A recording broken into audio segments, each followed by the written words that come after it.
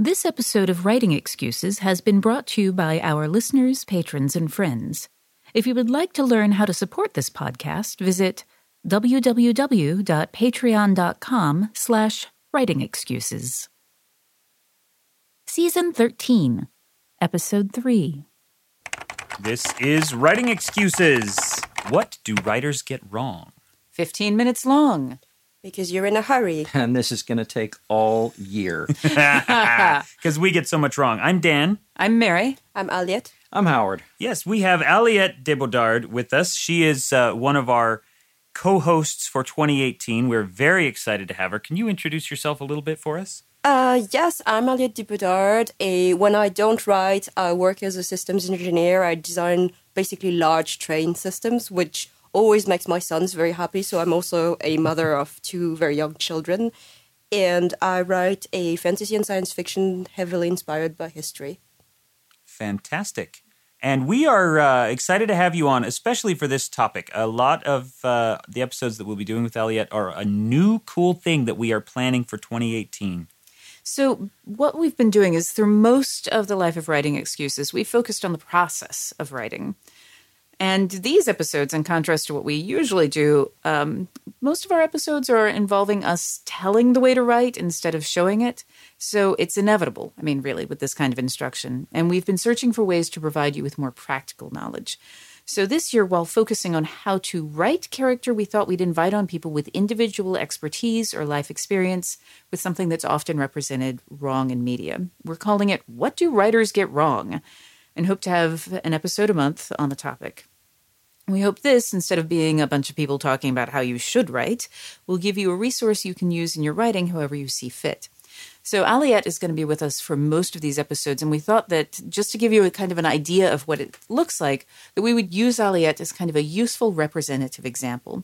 And one of the things about these episodes is that they are necessarily going to reduce people to a single facet. And we want to remind you that people are not single facet entities. So, for instance, if we're doing what do writers get wrong about Aliette's life experience, we could pick French culture, Vietnamese culture, software engineering, that's always fun. Pregnancy and motherhood. And, raising children in general. Or even a combination of Vietnamese and French culture. Moving from one to the other and what's it like. Or Vietnamese-French diaspora. Yeah. So there's a ton of things that we could cover. So for this episode, and just as a reminder that anytime we're doing one of these episodes with a guest, we are going to pick one aspect to focus on to give a little bit so we can go deep into that rather than broad into. So with Aliette, for this episode as our first one as an example episode, what are we going to focus on with you, Aliette? What do writers get wrong about? Pregnancy and motherhood. Pregnancy and motherhood. Nice. I have never personally been a mother. But I'm sure, however, you know someone who's had had 6 that kids, experience. so I can talk to some extent about this. I have no children. You do have nieces and nephews. I do have nieces and nephews, and I was there for the birth of my niece. So I'm a great example of someone who had to research heavily in order to write about pregnancy. And then there's Howard. I've never been pregnant, but I've been present for the birth of all 4 of my kids. Of your and spawn. the one thing that I learned is that the experiences that Sandra and I had with the previous pregnancy do not necessarily dictate the experiences we're going to have this time. Yeah. Not always the same thing. So, listeners, this is what you're going to get a lot of, which is that we'll have one expert in the room and then 3 cabbage heads. So, Aliette, what is it that people get wrong about pregnancy and motherhood that particularly drives you crazy? I love the idea that 2 pregnancies make me an expert. Well, and this is also another excellent point that when we get someone on, they are one aspect of this experience. Yes, and I think pregnancy and motherhood is a perfect example of how your experience is there's no matter what we say, there's going to be somebody out there who disagrees with every single aspect of it because their personal experience was different. Right. I think one of the things that's mostly struck me, I was on a panel on motherhood in, it was motherhood in science fiction. I think it was about 4 years back at EasterCon, and I asked, so can anybody give me examples of mothers in science fiction?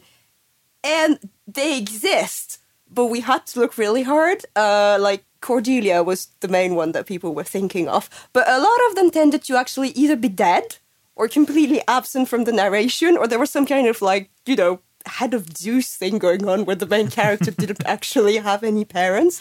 And so it really struck me that, people getting pregnant and people having children in particular wasn't something that was very often depicted in fiction, especially in science fiction and fantasy, actually, even in the background. I also remember reading Scott Lynch's It's Red Seas Under Red Skies, I think, and he has the pirate captain that has the two toddlers in her cabin, and the toddlers are wonderful. And I was like, this was kind of a breath of fresh air moment when I was like, hang on, the main reason it's obviously a wonderful book, but the main reason I'm feeling so happy about this scene is because we see so few of them. Mm-hmm. And as a mother, I'm like, I see mine all the time, and other people see mine all the time. It's not like we've tried shutting them in the room, but it just does not work. They get out, little scamps. Your reaction is a little bit like Diana's reaction in the Wonder Woman movie when she's on the streets of London and sees a baby. A baby! Oh my God! Yeah. Mm-hmm. Or my reaction when I saw Wonder Woman, which is not, it was... It's like, okay, this is a competent superhero film, but I am having a disproportionate emotional reaction because I have never seen myself represented in a fight scene where I am not the sidekick, where I am not, and I can imagine. Yeah, that was very much it. I had the same experience with Andrew Norton, but more in relation with Asian identity. Oh, yeah.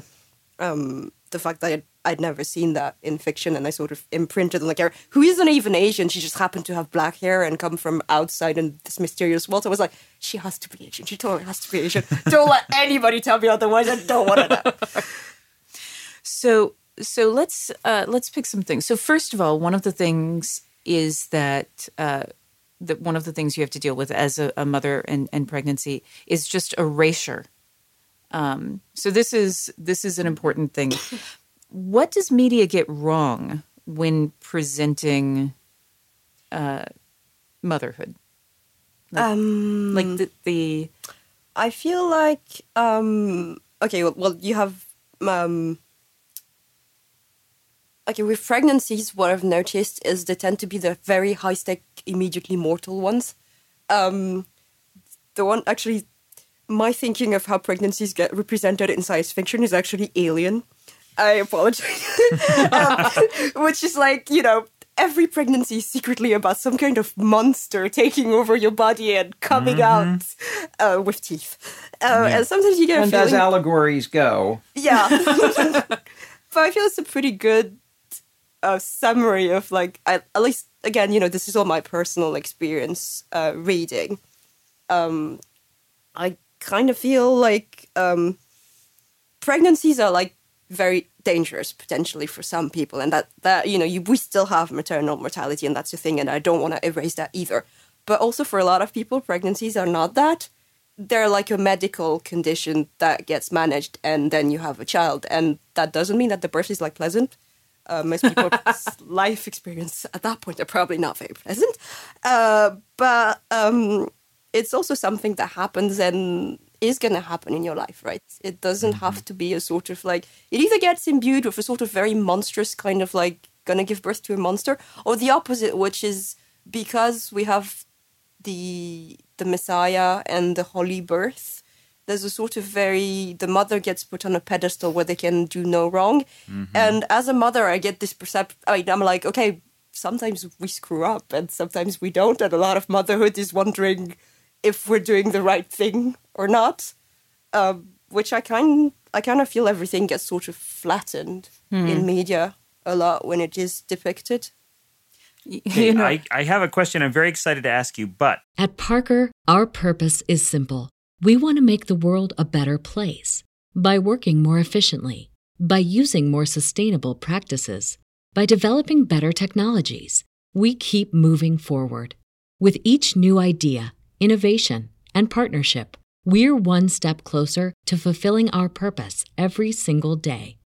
To find out more, visit parker.com/purpose. Parker, engineering your success. Everybody in your crew identifies as either Big Mac Burger, McNuggets, or McCrispy Sandwich. But you're the Filet-O-Fish Sandwich all day. That crispy fish, that savory tartar sauce, that melty cheese, that pillowy bun. Yeah, you get it. Every time. And if you love the Filet-O-Fish, right now you can catch 2 of the classics you love for just $6. Limited time only. Price and participation may vary. Cannot be combined with any other offer. Single item at regular price. Ba-da-ba-ba-ba. We need to pause for our book of the week first. So tell us. I have been told apparently that I can't get out of presenting my own books here. Nope, you have to. My most recent series is Dominion of the Fallen, which is comprised of 2 books, House of Shattered Wings and House of Binding Thorns. They're published by Ace in the US and Golance in the UK and most of the rest of the world. And they're set in a sort of in an alternate 19th century Paris where a magical war between different magical factions basically devastated the city. And a couple of decades on, people are still trying to survive in the streets while these factions are essentially in the Cold War state. They're like, we don't really want to blow up the city again. However, if you really think that we're going to pause the whole power struggle thing, I've got something to sell you. So they're kind of like very gothic, very flowery books. I drew a lot of like 19th century French classics that I love, like Count of Monte Cristo for that. And I also drew on manga and anime like Full Metal Alchemist and Black Butler and a lot of like over-the-top 19th century things that I really dig. They are fantastic books. I'm just going to give her a break from having to pitch herself and say, I blurbed the first book. I have the second book queued up and I'm eagerly waiting for time to read it, which is always in short supply. Tell us again the titles of those 2. The House of Shattered Wings and the House of Binding Thorns. Awesome. Cool. Okay, so here's my question. As you're talking about pregnancy, and you even just now said something about pregnancy and then kind of rolled your eyes as, oh, it's this onerous thing. And, I know, like I said, my wife has had 6 kids. There are aspects of pregnancy that she hates and that she dreads every time. There's also aspects of it that she genuinely loves. What do you love about pregnancy? I actually really love when the baby moves inside of you. And like, you can feel like the start off is those, for me at least anyway, they started off as those little bubbles, like I had fish inside of me. So there was this sort of thing happening with like, mouth opening. And then it sort of progresses as they get bigger and bigger. And I remember when I was pregnant the first time, my husband was like, I can't remember why, but he put his hand on my belly and like the baby kicked his hand. And we were all both like, oh. that was the best thing. Mm-hmm. Yeah, one of the things that my wife says as an example is that she can tell, and again, this is one woman's experience, she can tell personality even before they're born. She has a sense. Is that something that you... No, I didn't get that. I get like right after they're born though, like for the first few days, it was like they're definitely not the same kind of baby personality wise. Like I could see, yeah. But no, I don't know because I've only had 2, so I really. But I mean, there's always because every pregnancy is different. Is how much of that is down to like the mechanics of the pregnancy, and how much of the difference is down to babies being different. Yeah. But like you said, just those first few days, you can tell that this is not the same kid as my first kid. And getting to know them and getting to meet this new person, even in the first day of their life, is really amazing. Yeah, the other thing that was really amazing is like when my first was born, like he was all blue and limp because like he couldn't take his first breath, and so they handed me this like thing, and I was like. And then, she did something. I presume that she helped him draw the air in. And then all of a sudden I was like, whoa, this is a baby. Oh. You know, like the air flows, and then you could see like it became like it was like inflating a balloon, really, and like this is making it sound not as awesome as it really was, but it really felt fabulous in the sense that I could really see like this is him coming to life, really, and like taking his first breath. So this makes me then also wonder, because that is a detail that would never occur to me to put into a novel. One of the details that I put in that a friend told me about that I would never have thought of putting in was, she said that after her son was born, the first time she stood up, because your organs have all been pushed out of the way, the first time she stood up, she felt them all shift back into place. Which, and I was like, that is so gross and so really cool. So are there other little things that you can think of that make you, like when you see it, sometimes you're like, that person has personal experience with pregnancy, or they did their research? I was going to say I've got a pretty good one from our second child. I'm sorry, Howard, are you talking over the resident expert? I'm about to, but snap. You'll see why. This is so hilarious. The nurse came in So he's and being asked, rude, but it's worth it. The nurse came in and asked everybody to leave because she needed to do a thing. And my brother Randy was in there and said, what's this? She goes, oh, this is the part where she pushes on Sandra's tummy and all the extra stuff comes out. And Randy laughs, and the nurse looks at him, and Randy's like, oh my God, that's a real thing? And fled the room. And I mean, the first time I'd saw it, that was my first impression. I had no idea, like the organs shifting, and wow. Yeah. In the hospital, they told us that for C-sections and stuff, they didn't want the fathers inside the room because they had to pick up too many of them on the floor. They were like, you can insist. We highly would like you to consider not, because you're just too squeamish. Yep. But I think, a lot of details like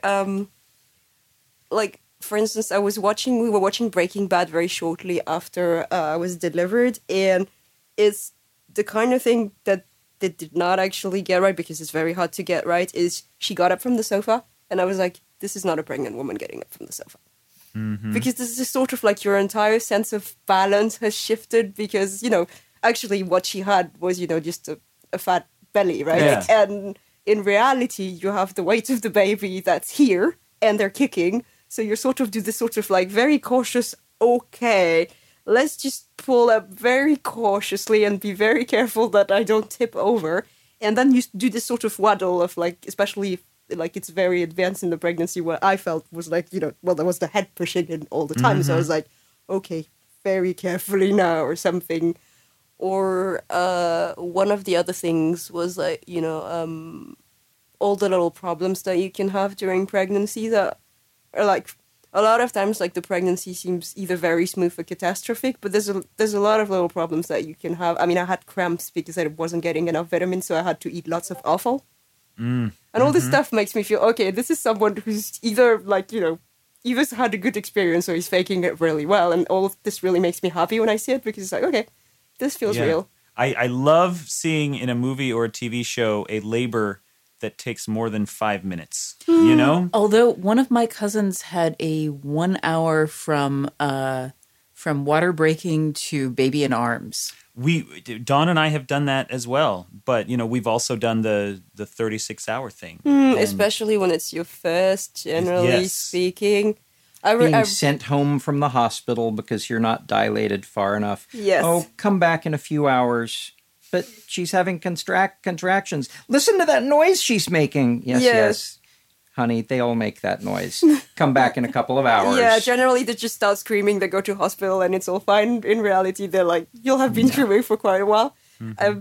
I wrote a birth scene in the House of Binding Thorns, and it took hours, basically, because it was a first birth. So and there were complications. The baby wouldn't come down. So I was like, okay. And then I needed to put in complications, and there was 19th century levels of medicine and technology. So I was like, let's get a research book. And I was like, Actually, it's really hard to find a complication that would not end with the death of the mother, the death of the child, or the death of both. Because one of the things that I had established in the series was there was no healing magic, so I could just have someone waltz in and say, "We'll heal everyone." I was like, I would really like to have 2 living people at the end of this process. Yeah, the 19th century, and with the glamorous histories. Yes. So the I was reading 18th century medical textbooks. Those about pregnancy, those are terrifying. Like if I were not going to have a child already, like if we had already not made that choice, wow, no, not Yeah, I read lots of papers on, I think it was postpartum hemorrhage. So I ended up reading a couple of medical texts of like, so what technology would they have? Oh, basically crossing fingers. And packing, the one I loved was packing the womb with moss. Oh, that's gross. Okay. That's a wonderful note to end this episode on. So thank you very much. You've seen, this is a great example of what we're going to be doing all year. We'll take one thing. Packing the wound with Packing moss. the womb with moss. This is going to be the tagline for the entire run. And spoiler warning, time for your homework. No. Okay, so who has homework for us? I've got this. In anticipation of the year to come, what I'd like you to do is sit down with a piece of paper and identify, just make a list of the subject matter experts in your life. Maybe this person is an auto mechanic. Maybe they are a rocket scientist. Maybe they are a school teacher. Maybe they are a physician. I don't know what they do, but they have expertise in a thing. And as you are making this list, don't make it by topic. Make the list by thinking of a person you know and then asking yourself, what is it that they are an expert in? Make the list as long as you can. And then during the course of this year, keep that list handy. During the course of this year, check off those folks as you've taken the opportunity to go talk to them about the thing about which they are a subject matter expert. This is not going to make you an expert, but over the course of the year, it's going to open your mind to all of the things that you don't know that you may want to. I think that's fantastic, and I want to encourage you as you're making that list. Don't just think about professions. Don't just think about those kind of experiences. Look at people from different backgrounds, people with different gender identities, people from different cultures. Yep. There's a very broad spectrum of stuff about which we can learn this year. So, fantastic. This has been Writing Excuses. You are out of excuses. Now go interview all your friends. Writing Excuses is a Dragonsteel production, jointly hosted by Brandon Sanderson, Dan Wells, Mary Robinette Kowal, and Howard Taylor. This episode was mastered by Alex Jackson. If you aren't familiar with Locus Magazine, they're a long-standing and respected website, magazine archive, and resource for science fiction, fantasy, and horror. Basically, they're the industry magazine for our genre. They also run the annual Locus Awards, a top-tier award that recognizes new, diverse, and excellent voices in speculative fiction. They tell the storyteller's stories through author interviews, book reviews, curated reading lists, international industry news, obituaries, and more. Locus has meant a lot to me, both personally and professionally. In my career, I've been interviewed by them, and I've also turned to them as a source of understanding who is involved in the industry. Locus is holding their annual fundraising drive to keep their doors open, lights on, and future bright. I'll be contributing to their crowdfunding campaign by donating a cut scene, some original art, and a couple of other things like, do you want to do a one-on-one chat with me? So join me in supporting Locus.